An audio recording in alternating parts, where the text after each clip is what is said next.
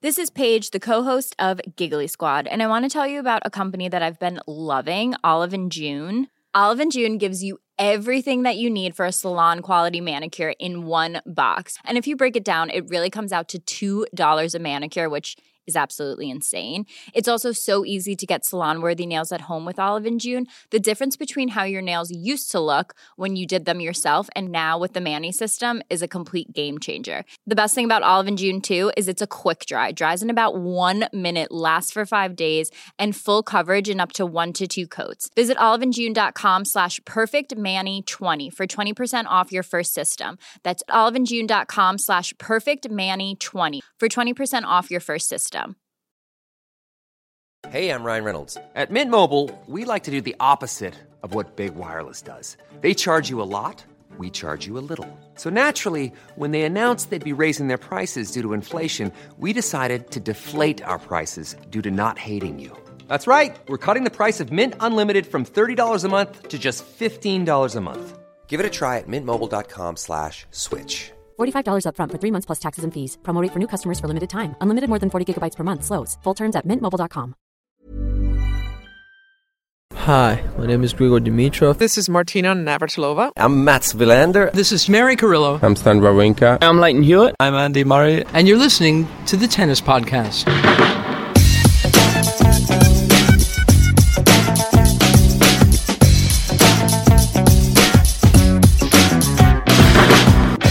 We're not in a car today, Catherine. We're standing next to the practice courts, which are utterly deserted. We've had the afternoon session, the first of the quarterfinals, women's and men's. We're before the night session here on Tuesday, and it is a bit strange seeing the practice courts deserted, isn't it?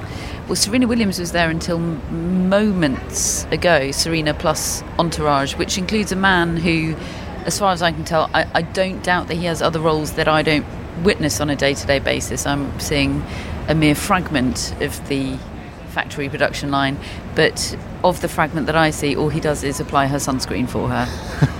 I want a person who does that for me. And there is another person that just carries the dog in a handbag, and that's a great job she's got there. The job you're applying for, isn't it? Yeah, I just got the dog into the prime coverage, and I'm positively beaming about it. You should see the look on her face. Do you know what the dog is called? Go on. Christopher Chip Rafael Nadal Williams. They've actually given Rafael Nadal as his middle name. It's got the name of a Tory MP. Or as many names as a Tory MP. That's fantastic. You should put Esquire after. I was going to say, you're telling me Rafael Nadal's a Tory MP? Okay. The other thing I should say is I've actually had to take the long way round to get to your studios here. We have to walk around the practice courts, and the reason I had to do that is because there is the biggest queue imaginable outside the practice courts, which I suspect means that Roger Federer isn't too far away. I don't think he practices here, does he? He's probably going on the Arthur Stadium. He does pre-match. Does he? I think what they do is they schedule them on here, and then if there's a sufficiently long gap on Arthur Ashe for them to practice on there, then they do that. But he's been practicing here a lot. Oh, really? Yeah. I mean, I would think that there's a fairly long gap. It's about 5:30 as we come to you now. Matches in the evening session start at 7 o'clock. The matches, well, I mean, one of them was 4 sets. Stan Wawrinka against Daniil Medvedev. Medvedev's won. Medvedev's in the semis. We're not going to include that in the podcast, though, because this is the tennis podcast, and I don't know if what I just saw was tennis or Tell me more. some otherworldly sport that Daniil Medvedev is playing and trolling us all with. I don't know. I don't know. He's the first person I've ever seen who's effectively trolled Stan Wawrinka and got away with it without getting... Bullied him. I mean, you know, I tend to think that if most people, I think if they tried to do to Stan Wawrinka what Medvedev just did, might get laid out. You know, because I could imagine Stan just losing his rag and knocking him out. But it was like Stan had been... what was that? His head was scrambled. It was such an awful tactical performance from Stan Wawrinka. I think this is what Medvedev does to people. He just makes you feel completely discombobulated. That's what he did. I was commentating on the first 2 sets of it, and it's, I mean, to start with, Medvedev came onto the court. He said afterwards, I felt fine coming onto the court, and then I started to get pain in my thigh, and he was getting... He said I felt perfect coming on the court. he got one of those massages that I'm convinced is doing an injury more than the original injury, because the trainer comes on and pokes his thumb into the muscle, and I'm like, leave him alone, that's horrible. And then he wrapped up the thigh with the biggest strapping I've ever seen. It was kind of duct tape followed by bandage on top. He played two games with that. Sort of blue cellophane that went on there. Yeah. Then he played 2 games with that, and then he went back to his chair and he said, "Take them off." So he cut them all off, and he played with nothing. So while all this is going on, he managed to hit. I think he hit 3 double faults in a row. He hit 9 double faults in about an hour. He hit 9 double faults in the opening set and won it. Yeah, and won it. And I couldn't really get what was going on, and I genuinely think that neither could Stan Wawrinka, because he was not very good today. Stan Wawrinka, who's coming onto the practice court here?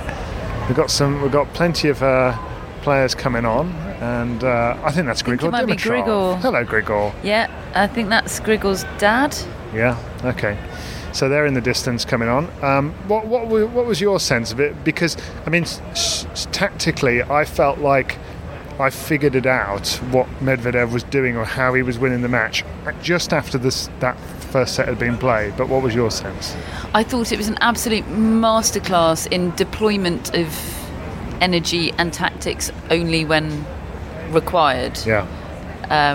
He's a master of match management, isn't he? Yeah. Which is a sort of in vogue sort of a phrase. And also, you don't know what's going on in his mind, because it would have been just as likely from perceptions that he might have just retired as it was for him to go and win the match. Yeah, well, towards the end of the first set, we had Mark Petrie, Jim Courier and John McEnroe in commentary. And towards the end of the first set, when Medvedev is, strolling around, getting various parts of his body taped up, McEnroe goes, "Well, this match is a bummer." Which rather sums things up. John, it's fine. He's been this injured for the last month.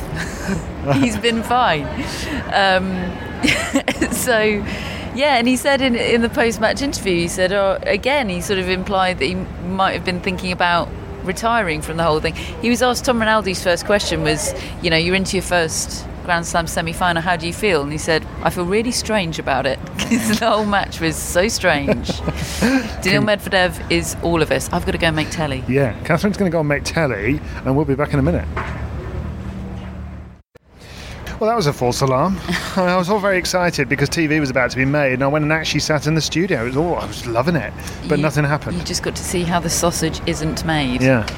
Basically, that's what happens when it goes to a third set, when everybody's thinking the match is over and Catherine has to make magic happen.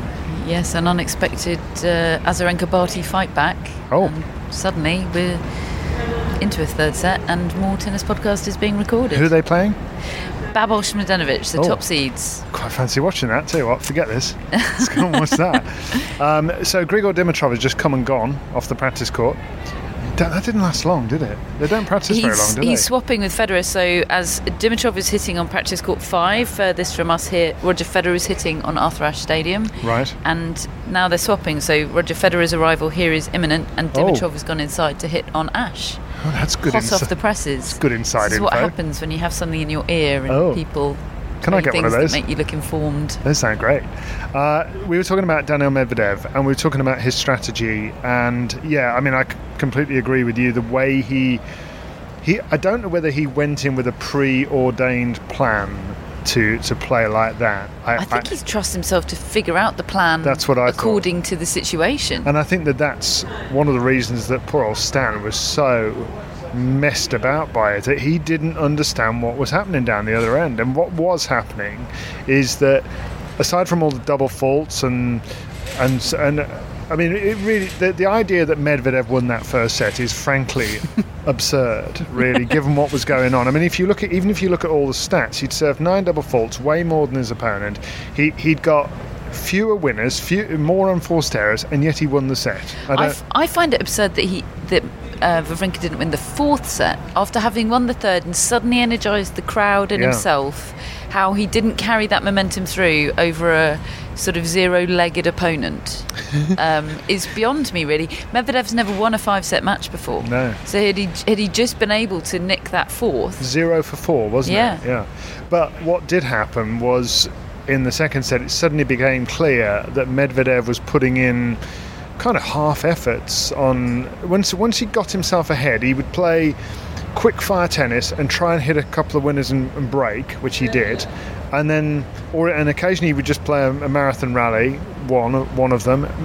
Wawrinka genuinely did not know what was coming next, it seemed to me. And then on Wawrinka service games thereafter, he would either try and slap a winner or he would just not even try. I mean, if there is an argument, if you are of the view that a tennis player should try on every point, you could say that Daniil Medvedev could have been up in court for tanking. That's an absurd view, though, isn't it? No, it is an absurd view, and I don't agree with it at all. Trying to win a tennis match. He just tried to win a tennis match in a different way by taking several breaks, and my goodness, it worked. Yeah, he's qualified for London. Right. Guaranteed number 4 in the world now. Qualified for London. London are going to love him. Or the O2 is going to love him. I'm not sure Wimbledon will love him, but. Yeah. He's just an interesting character in so many different ways. Although he loves Wimbledon, doesn't he? Grass is his favourite surface. Yeah, he's a contender in all sorts of ways. I think clay will always be a nightmare for him, really, I would have thought, because of his flat game. But the impact it had on Wawrinka I found the most interesting of all, and the impact it had on the crowd, because Wawrinka is a master at getting the crowd involved, and Medvedev stopped it. He just didn't play ball. He didn't allow Wawrinka to become inspired. And crucially, being in the top half of the draw, he now gets 2 days off, 2 full days off. Yeah. As well as that little bit extra because Federer plays in the night session tonight, although I doubt that'll come into play. So, he could be a revived, resuscitated Daniil Medvedev for the semi-finals. What a prospect that would be. I just can't see it somehow. I don't care how long he's got off. And also he plays his best tennis when he's Mr. Bump, so... Yes, he does. So well done to him. He got through, and even, the match was not exactly a thriller, and it was a bit underwhelming. And even the on-court interview... This is a bummer. Yeah.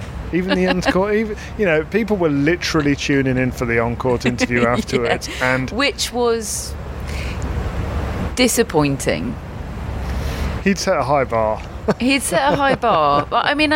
first and foremost, Tom Rinaldi, just ask him to do. I don't know. Don't just rile him up or something. Ruffle his feathers. Pop him one. My Daniil Medvedev fix has not been satisfied today. You can't just sort of lay it on, turn on the wrestling baddie every time you fancy being entertained. There would have been ways of doing it. Maybe he could. Maybe I just said, dance today, Daniil. Do us a dance. Give us your best Conor McGregor. Let's be honest. Wrestlers do just turn it on whenever they feel like it. So maybe Medvedev needs to get with his own program. Yeah. Anyway, he's through to the semi-finals of the Grand Slam tournament, so maybe we should shut up. He's joined in the semi-finals on the women's side by Elina Svitolina, who beat Johanna Konta 6-4, 6-4. What were your impressions of what you saw there? That Svitolina was simply too good. Not too many regrets for Konta. I'm sure some people will point to the number of unforced errors she hit, but that's what Svitolina does to her game. She takes her out of her comfort zone. She makes her feel like she's got to go for too much. She, in a very, very different, more orderly way to what Daniil Medvedev did to Stan Wawrinka, scrambled Jo Konta's brain. Yeah. Konta's been talking all tournament about how Dmitry Zaviolov, a contributing factor in her clarity of thought on the court, and all of that was gone today. It looked cloudy in her head.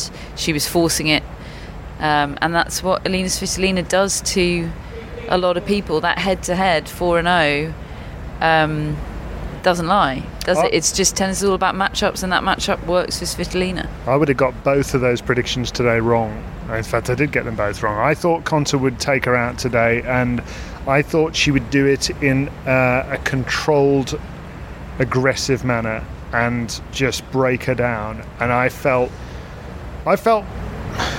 it might sound harsh, because I know Konta felt she played quite well and she just got outplayed. I know that the majority of the British media felt that this was not a result to lament in the way that they did with the semi-final at the French Open and the quarter-final at Wimbledon, particularly the quarter-final at Wimbledon, and actually Konta referenced that as one she was disappointed with. I still felt a bit disappointed with this from a Konta perspective. I felt like she didn't play as well as she had throughout the rest of the tournament. Now, obviously, big part of that... She didn't, but she can't. Her opponent, I Svitolina. understand her opponent is a part of that. My mind goes back to the match I saw them play at the start of 2018, where Konta won the first set 6-1 in Brisbane and should have won the second set and won the match. She ended up losing it on a tiebreak and then pulling out halfway through the third with an injury. I think she rolled something. But I just feel as though she did lose her timing a little bit today. She wasn't as authoritative and reliable off the ground, and it was 24 winners, 35 unforced errors. Obviously, there's a combination of her opponent in that, but I still felt like I expected more from her. Svitolina's better than she was 18, she is 20 months ago, isn't she? I think she's actually a lot better. I think she's figured out a formula now. She's still never going to be a big hitter, but she's got that little bit extra weight of shot, so that's no longer a glaring weakness in her game. But she also just has this incredible ability to be a backboard. Her best self is coming out at the slams now, which is she was notable by its absence. No titles on tour this year, but her best Grand Slam results by far, whereas previously she's been Alexander Zverev, hasn't she? Yeah. Those have been the comparisons. Plenty of tour titles, I think 4 last year, 5 the year before. You can tell I've read Matt's notes, can't you? But absolutely, or relatively, nothing at the slams. And I'd be pretty sure she's happier with that reversed state of affairs than she was before. And it all seemed to start with the run in Singapore, didn't it? Which came completely out of nowhere. She was on a 5-match losing streak or something going into that. And I don't like to talk about people's personal lives very much. It's none of my business, and I think it's too easy a conclusion to jump to. But it is notable or noticeable just how there for each other she and Gael Monfils are, visibly in their support teams. They're now prepared to talk about one another. They practice together, and look at their results right now. I mean, is that just coincidence? Who knows? But it's happening. No, I agree. I mean, I instinctively hate the narrative of they're in a relationship, therefore they're happy off the court, therefore happy on the court, as if sort of single tennis players everywhere are definitely all miserable, crying themselves to sleep and unable to play tennis. But in this instance, that does seem to be the case. I mean, they genuinely are one another's hitting partners. They really, really are, and she's clearly benefiting from that because she's hitting with somebody with that weight. She's talked about, I think it's the flatness of his ball, although is it all, I mean, I don't think of him as a particularly flat hitter, but that's what she said.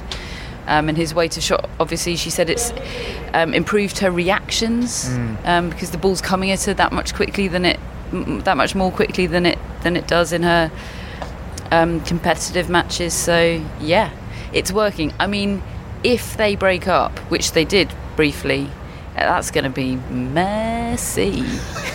So I hope they don't, because they've really embraced now being public about it. And you know, they did a video for the USTA, which was made available to all broadcasters, where they hit together, mic'd up on the grandstand court, and we're sort of narrating the whole experience. We've got it. It's one of our rain delay in the bag VTs, which we haven't yet run because it's actually called mic'd up. Interesting. And but anyway, they've very much embraced being public.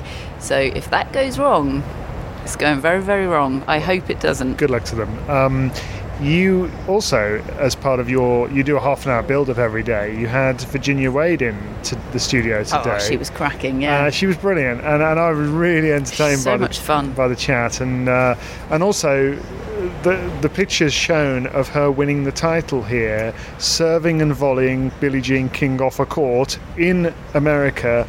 And she even sold herself short with the score, didn't she? She thought it was 6-4, 6-3. It turned out to be 6-4, 6-2. And I mean, it was interesting just getting her view on how serve and volley's back in fashion, and she was clearly loving all her that. eyes just lit up. Yeah, in an interview shortly after that final, she was asked about it, and she said it was a race to see who could get to the net first. I mean, how much of a throwback does that feel? Yeah, 1968, she beat the third seed in the quarterfinals, the second seed Ann Jones in the semi-finals, and the top seed Billie Jean King in the final. It was the first time she'd ever taken a paycheck.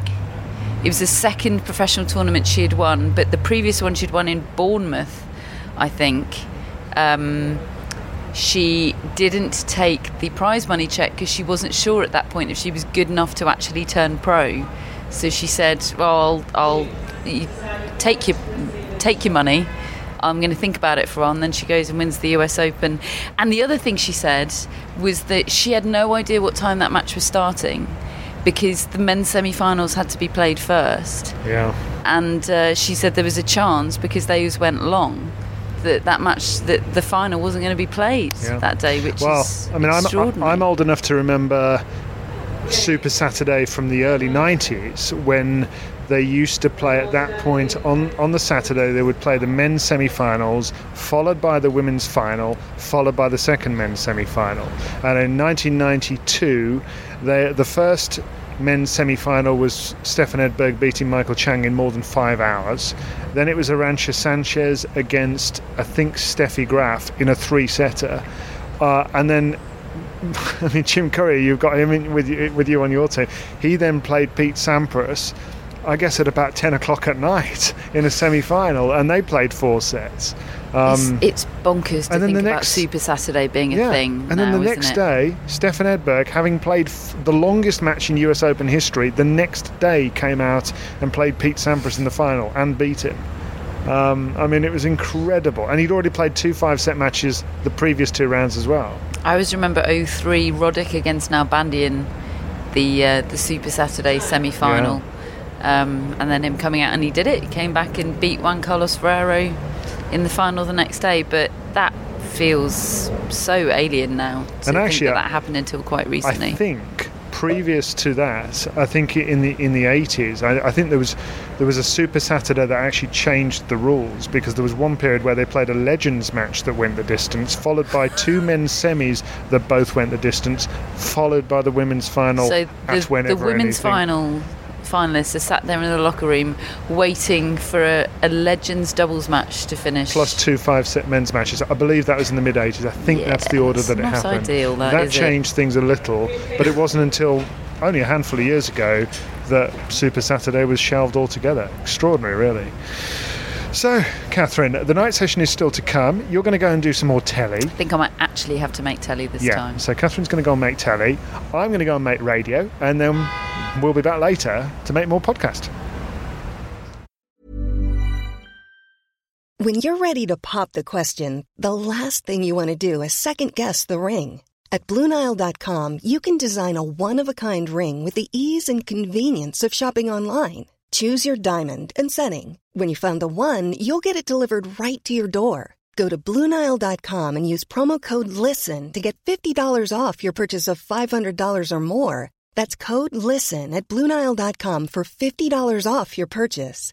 BlueNile.com, code LISTEN. Even on a budget, quality is non-negotiable. That's why Quince is the place to score high-end essentials at 50 to 80% less than similar brands. Get your hands on buttery soft cashmere sweaters from just $60, Italian leather jackets, and so much more. And the best part about Quince, they exclusively partner with factories committed to safe, ethical, and responsible manufacturing. Elevate your style without the elevated price tag with Quince. Go to quince.com/upgrade for free shipping and 365-day returns. Hello, Tennis Podcast listeners. David here. Now, you might know that I love a bit of cooking, and I think I'm quite good at it. But if I'm honest, even I get fed up trying to work out what to do every night. That's where Home Chef comes in. Being able to put together a delicious meal without the long prep and the cook times, well, that's pretty cool. Home Chef provides fresh ingredients and chef-designed recipes conveniently delivered to your doorstep to simplify your cooking experience. They have over 30 options a week and serve a variety of dietary needs, so you don't have to worry about what to make ahead of time. Not only is it convenient, but it's economical too. Home Chef customers save an average of $86 per month on groceries. Now, for a limited time, Home Chef is offering Tennis Podcast listeners 18 free meals plus free dessert for life and, of course, free shipping on your very first box. Go to homechef.com/tennis. That's homechef.com/tennis for 18 free meals and free dessert for life. You heard it right.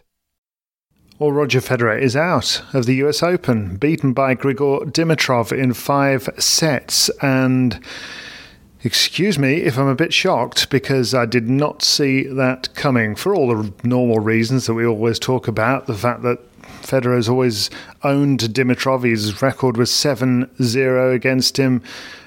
Grigor's gone through a terrible time of late, really, on the court. He's lost so many matches. He's had a shoulder injury. He's had no confidence whatsoever, no real seeming identity to his game anymore. He was really struggling with his serve for a long time, but, you know, there's 2 factors here. One is Roger Federer was injured tonight. That much is clear.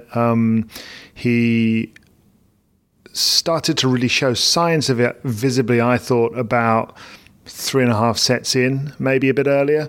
But he was telling us afterwards that it's something that he came into the match with. And now it's always a tricky one, that, isn't it? Because both he and Novak Djokovic a couple of nights ago, they're at pains to not blame things or certainly to take away credit from their opponents. But at the same time, he got pushed tonight in the press conference, and he admitted that, you know, it was something that he'd come into the match feeling. And it did take me back to early on in the match where Catherine and I were messaging one another, and she said that she thought Federer looked nervous when he came out onto the court, which I must admit I didn't pick up on. But now when I think about it in hindsight, you know, maybe he was, and maybe he was uncertain of this physical situation, and it might have affected the way he was planning to play the match. I mean, in the first set, not a bit of it. He was 3-love up within minutes, and he was doing what he always does against Grigor, which is just rushing him and messing him around and asking him questions that nobody asks him. And Dimitrov looked a bit panicked, which he's often looked against Federer. He's only ever won 2 sets against him in 7 matches. Hasn't won any of those at all.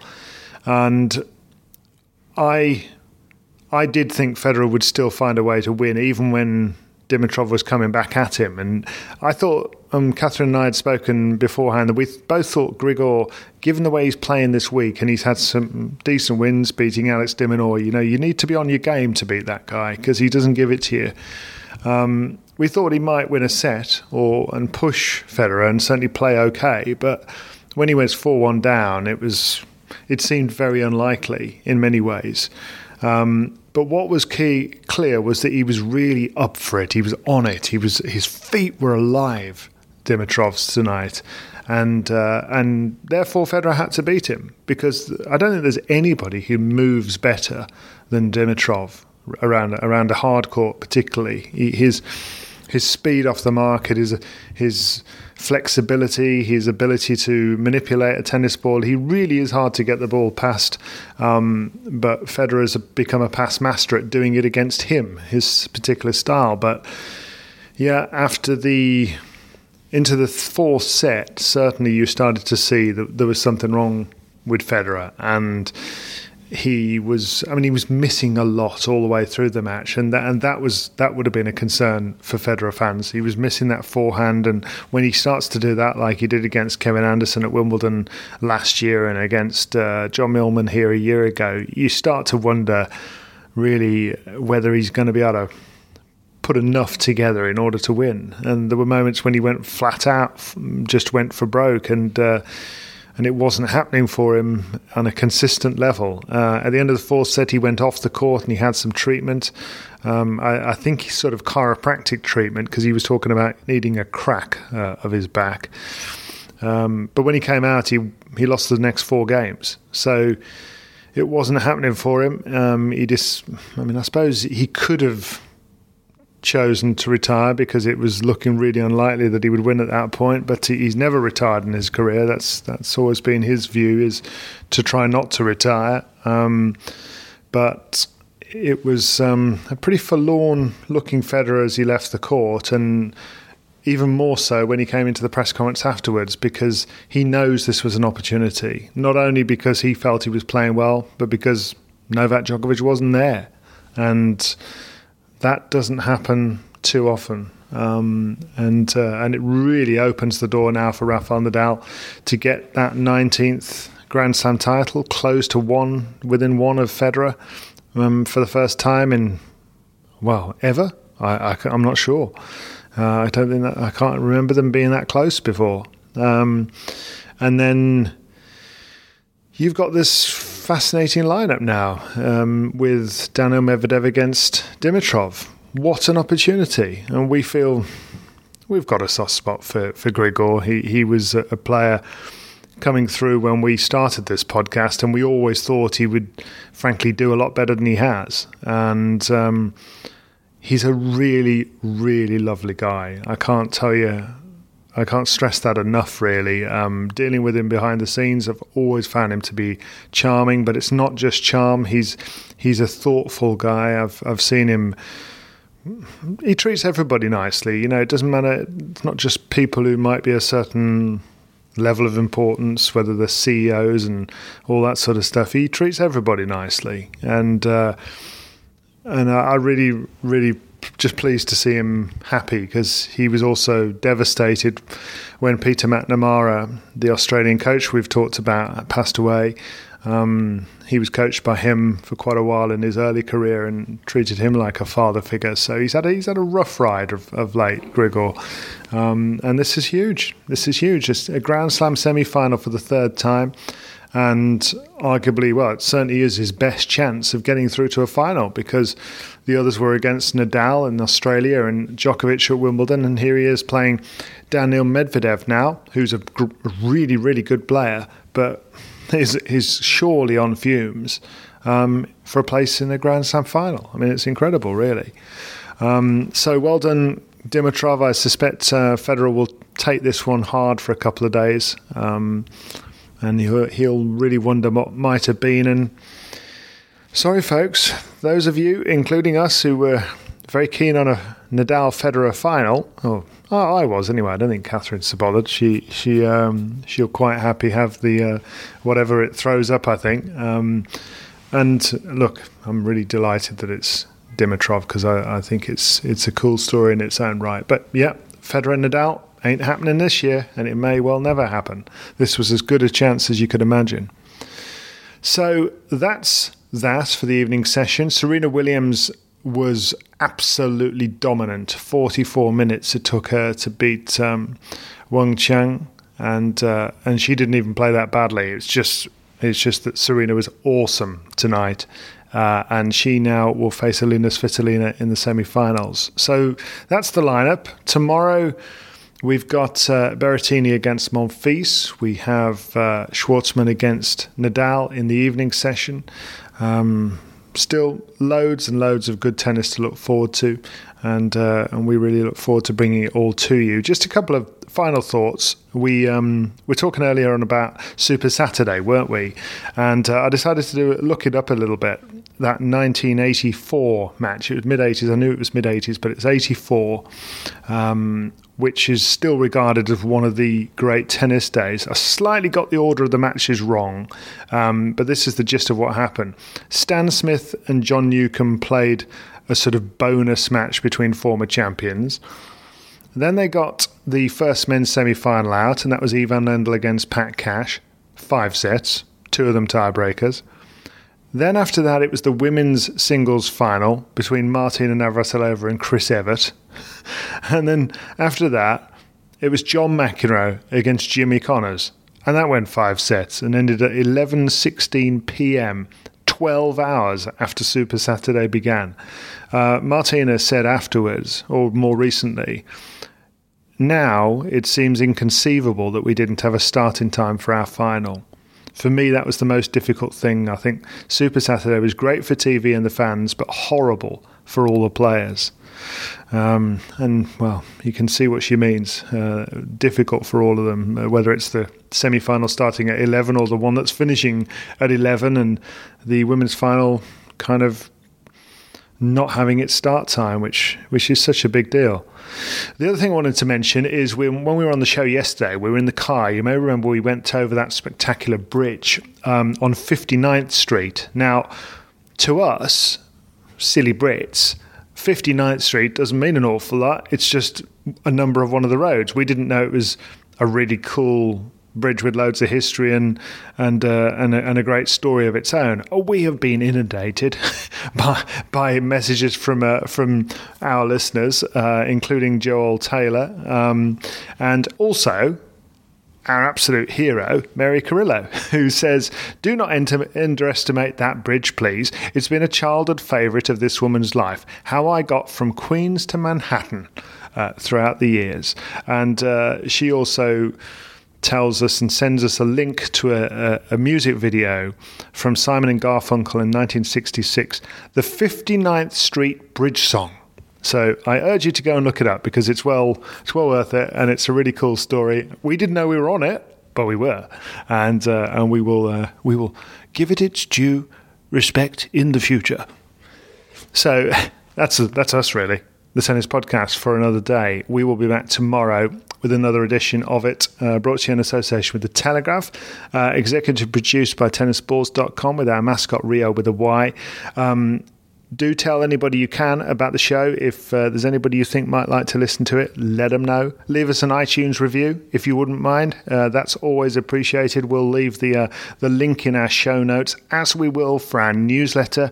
If you want to get on there and get our daily newsletter each morning, it's free. You get Matt's stats, you get our daily predictions. Most of them are wrong.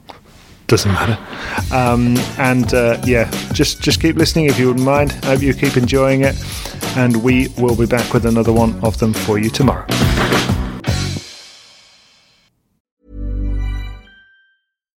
Here's a cool fact. A crocodile can't stick out its tongue. Another cool fact, you can get short-term health insurance for a month or just under a year in some states. United Healthcare short-term insurance plans are designed for people who are between jobs, coming off their parents' plan, or turning a side hustle into a full-time gig. Underwritten by Golden Rule Insurance Company, they offer flexible, budget-friendly coverage with access to a nationwide network of doctors and hospitals. Get more cool facts about United Healthcare short-term plans at uh1.com. Mom deserves the best, and there's no better place to shop for Mother's Day than Whole Foods Market. They're your destination for unbeatable savings, from premium gifts to show-stopping flowers and irresistible desserts. Start by saving 33% with Prime on all body care and candles. Then get a 15-stem bunch of tulips for just $9.99 each with Prime. Round out Mom's menu with festive rosé, irresistible berry chantilly cake, and more special treats. Come celebrate Mother's Day at Whole Foods Market.